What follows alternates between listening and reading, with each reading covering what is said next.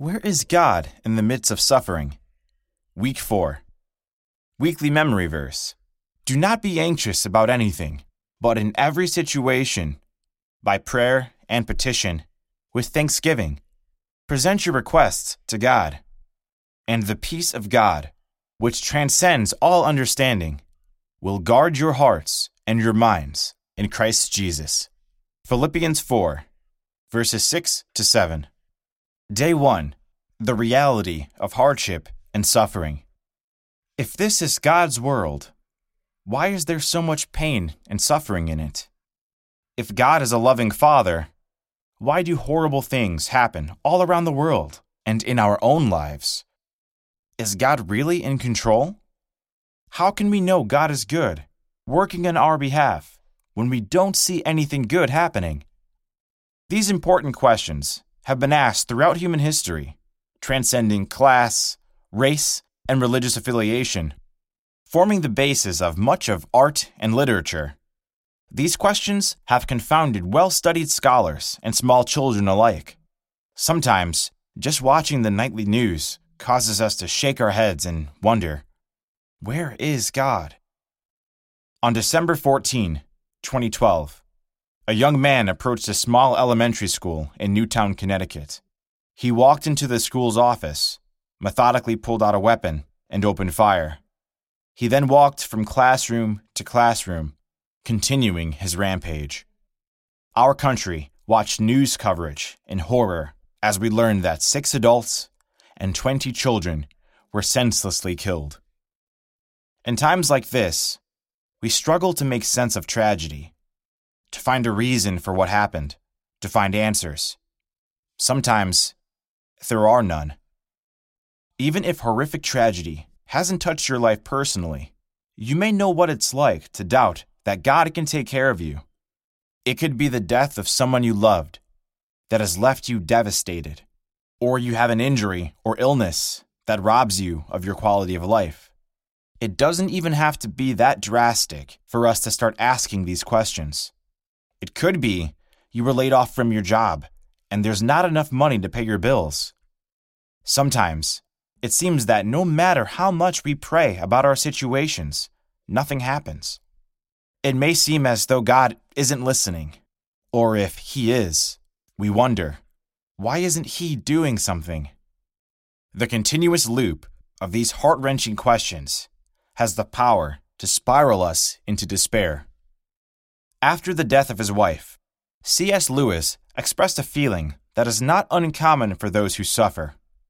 In his book, A Grief Observed, he writes, "Meanwhile, where is God? This is one of the most disquieting symptoms of grief. Go to Him when your need is desperate, when all other help is vain. And what do you find?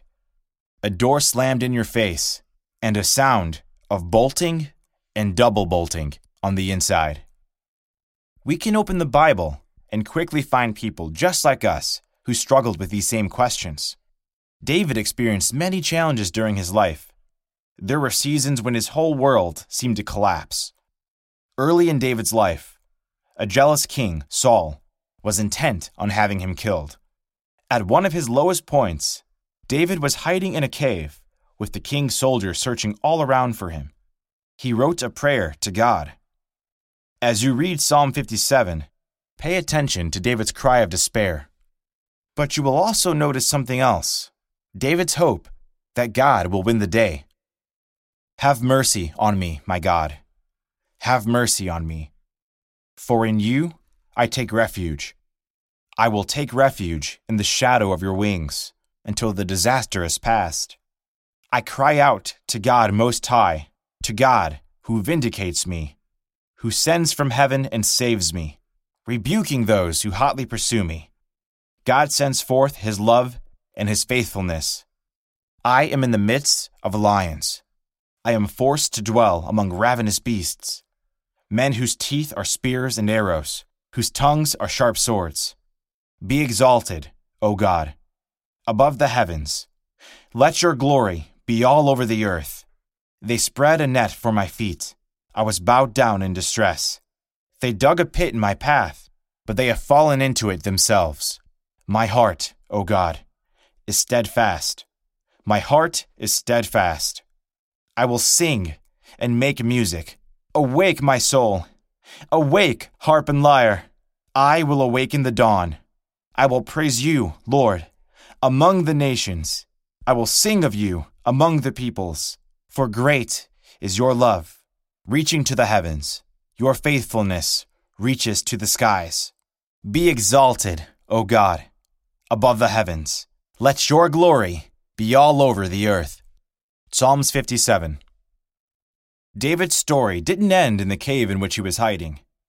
God came through for him in the most amazing way. Read about it in 1 Samuel 24. God didn't answer his cry for help the way David expected, but he did answer. God proved time and time again he cared for David and was able to do the impossible. The past victories in David's life gave him the ability to hope, and hope allowed him to trust God's plan for his life. David's example is one of the many in the Bible that shows, and essentially promises, that followers of God will have many troubles, tragedy and hardship. Confusion, heartache, and anger are natural responses. But regardless of our human, God-given emotions, there is something more we can cling to. We can cling to the hope of God's promises. This hope is another way of saying, stay tuned, there's more to the story. We'll dig into that in tomorrow's reading. Daily response. All of us have gone through times of despair or feeling completely alone. In that time, what were your feelings about your situation and about God? What lessons learned from David's life can help you through these challenging times? Write a prayer expressing your challenges, despair, confusion, anger about a situation. Your words don't have to be, quote, churchy or eloquent. Just be honest. Don't worry. God can handle it. Day 2. You are not alone.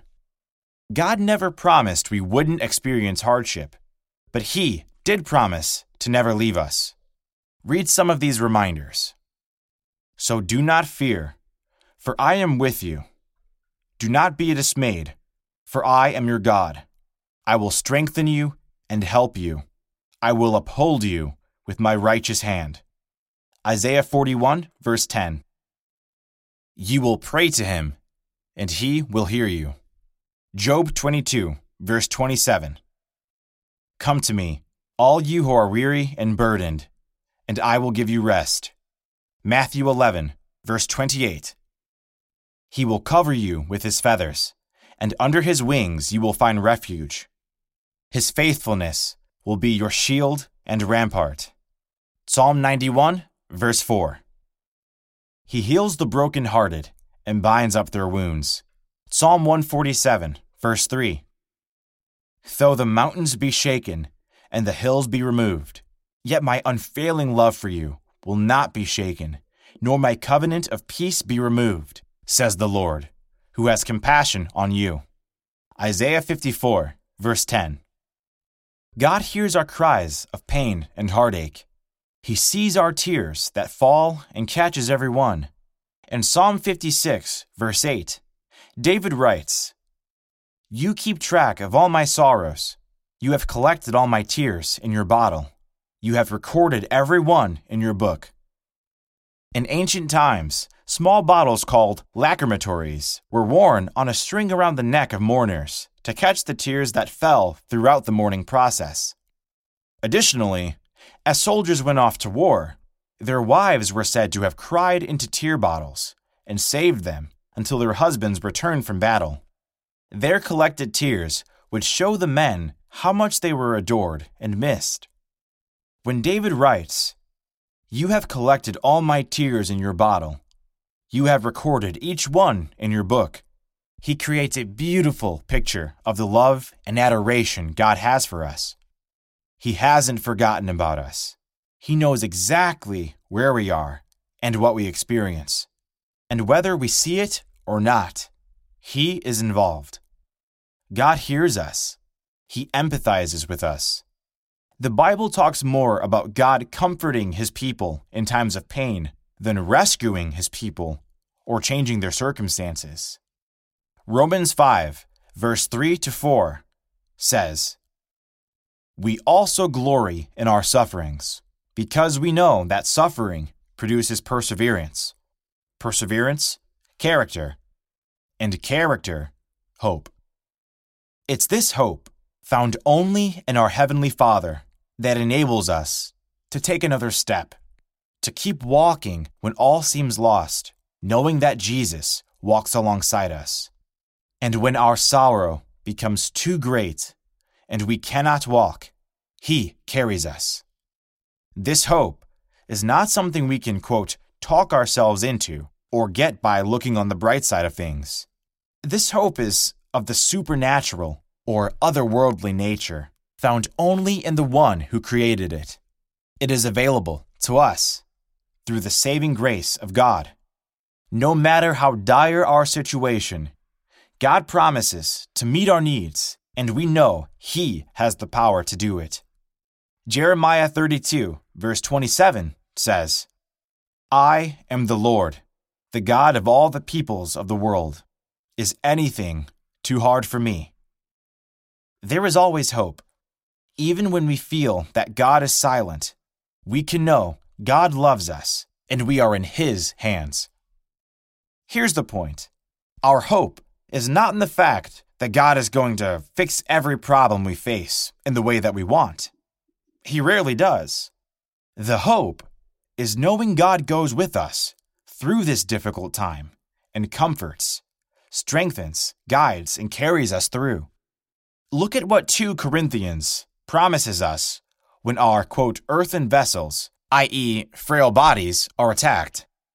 "But we have this treasure in earthen vessels, so that the surpassing greatness of the power will be of God, and not from ourselves.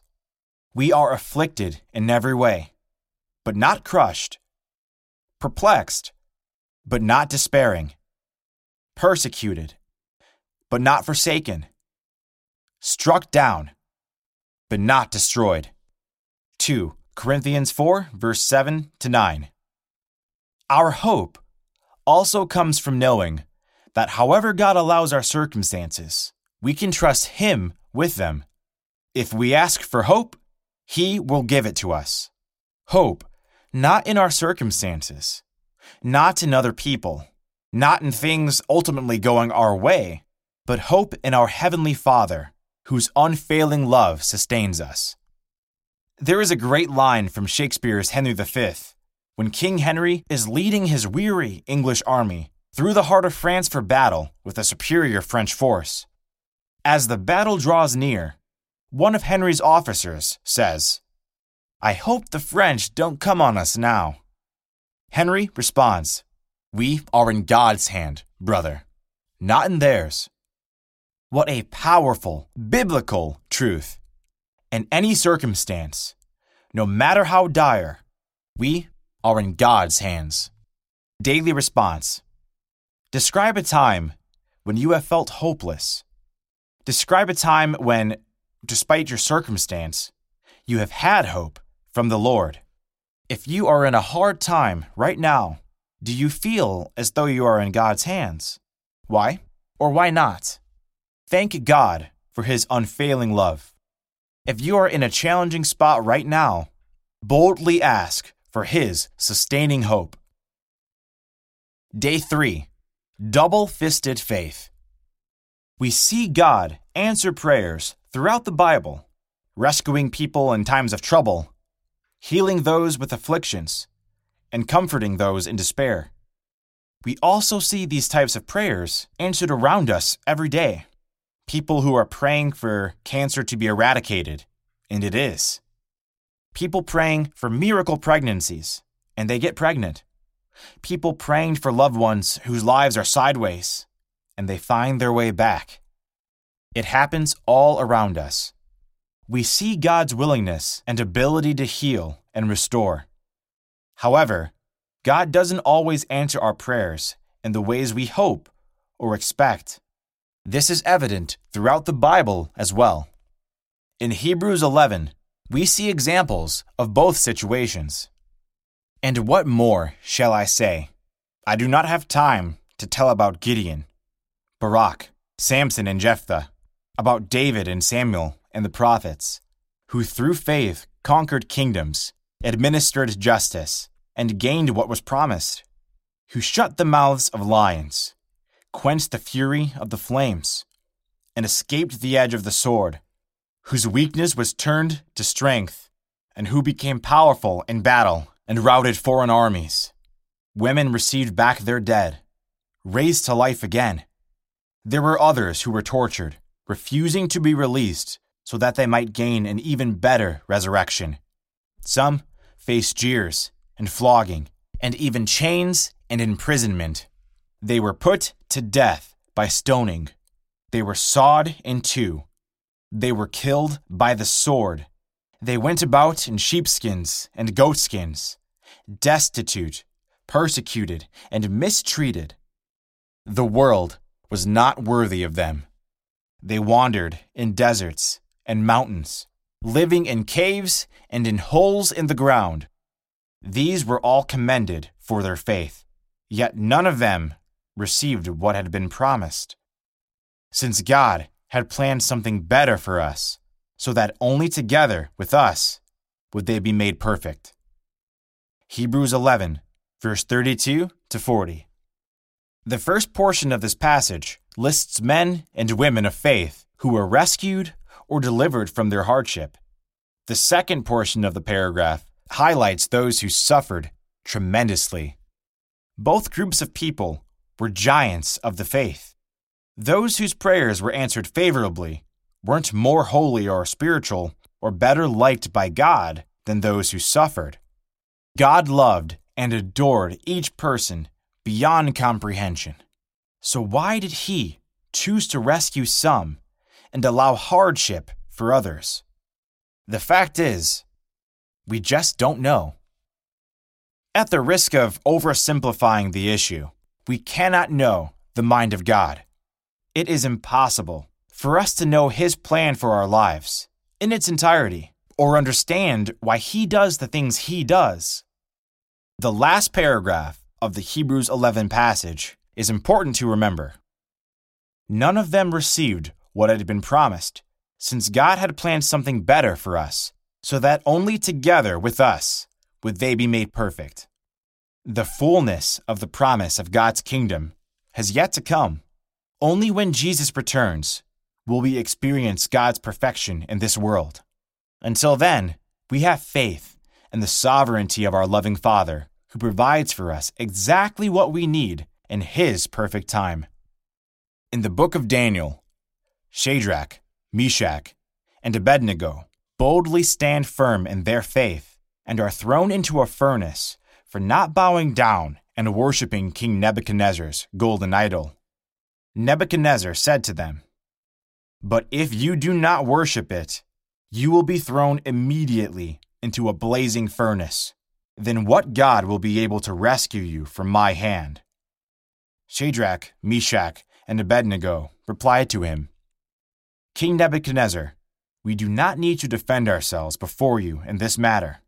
If we are thrown into the blazing furnace, the God we serve is able to deliver us from it, and He will deliver us from your majesty's hand. But even if He does not, we want you to know, your majesty, that we will not serve your gods or worship the gold you have set up." Daniel 3, verse 14 to 18.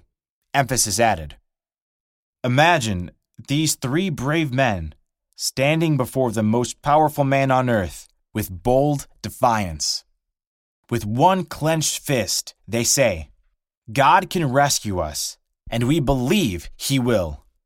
In essence, they are saying, "King, you think you control this situation. You think our lives are in your hands. You think you hold our ultimate fate? You couldn't be further off. We serve a God who created the earth, who holds the stars in His hands, who sets you on your throne, and who will rule long after you and your empire are gone."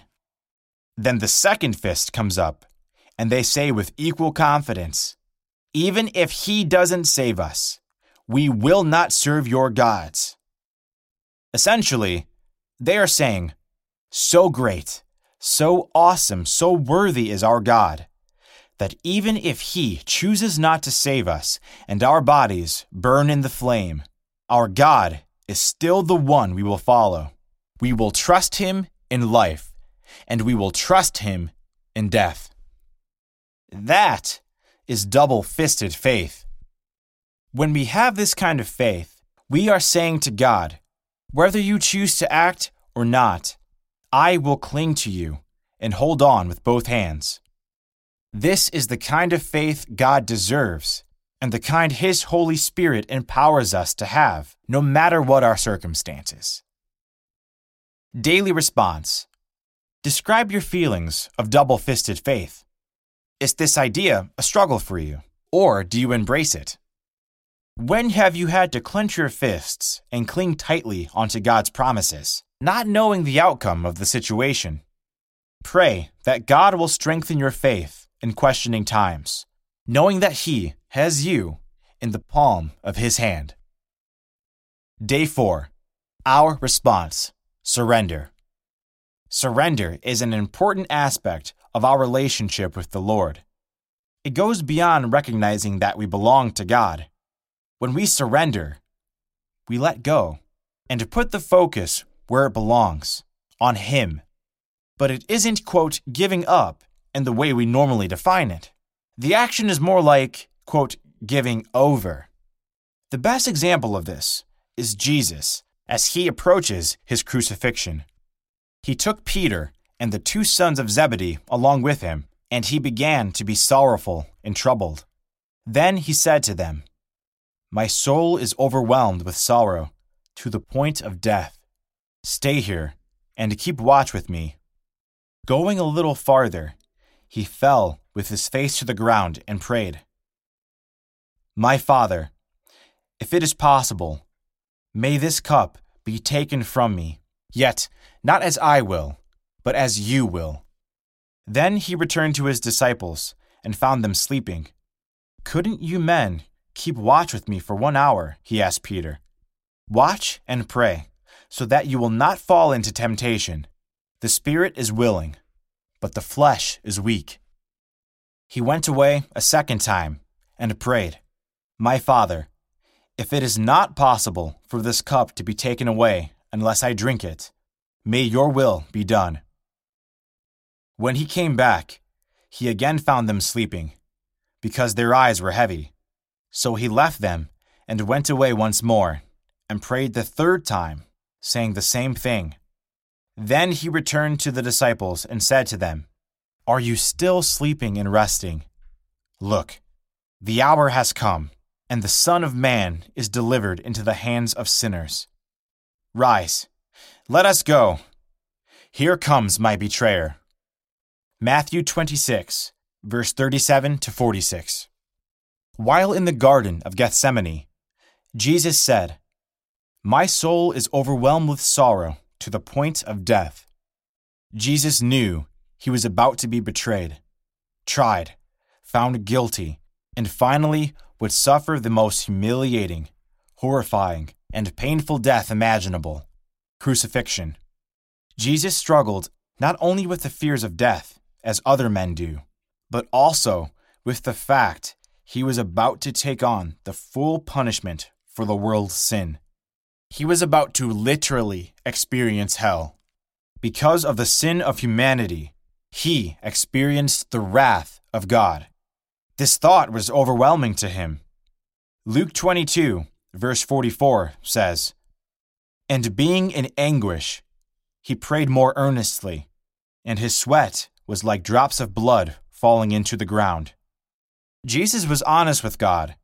He brought His cares to His heavenly Father. 3 times, He asked for a way out. If it is possible, let this cup be taken from me. But it is at this point we see total surrender. Yet, not as I will, but as you will. How was He able to surrender to the will of God?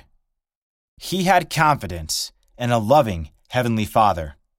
He knew his Father loved him, and therefore Jesus trusted that what the Father has for him comes from a place of perfect love. Surrender isn't easy. Oftentimes, it isn't until we reach those moments when our soul is crushed and we are in agony of spirit that we finally surrender. Hebrews 12, verse 2 says we can do this by fixing our eyes on Jesus, the pioneer and perfecter of faith. For the joy set before him, he endured the cross, scorning its shame, and sat down at the right hand of the throne of God. Have you ever been in this place? Have you ever been so desperately in need that you have nowhere to go but up to God? Sometimes God brings us to a place where we cry out to him, I'm exhausted, and I can't carry this anymore. I just can't try to fix this any longer. Here, God, take it. Please, carry it for me. Peter, one of Jesus' closest friends, the man who led the early church and was no stranger to pressure, pain, and suffering, wrote these words, Humble yourselves, therefore, under God's mighty hand, that he may lift you up in due time. Cast all your anxiety on him, because he cares for you. 1 Peter 5, verse 6-7. Peter locked onto the fact that the key to making it through hard times is surrender. He teaches us to do this by humbling ourselves. 2 things to note about his admonition. God will lift us up, but he will do it in his timing. Our speed and God's speed are almost always different. We want things to get resolved immediately, but God is patient. God is working alongside us in every situation at just the right pace. Part of trusting God is not only believing he will lift us up, but that he will lift us up at the right time. Second, we can cast all of our cares onto God. We don't need to worry about filtering our cares before we bring them to him. There is no care we have that is, quote, beneath bringing to him. There is also no care too big for him. Here, we are invited to bring everything we have. If you care about it, God cares about it. Why? Because he cares for you. Give him your burden. Surrender. Rest. Daily response. What would it take to completely surrender your life to God? What is a care in your life you need to give over to God right now? Write a prayer of surrender. Ask God to help you release to him what you've been holding tightly.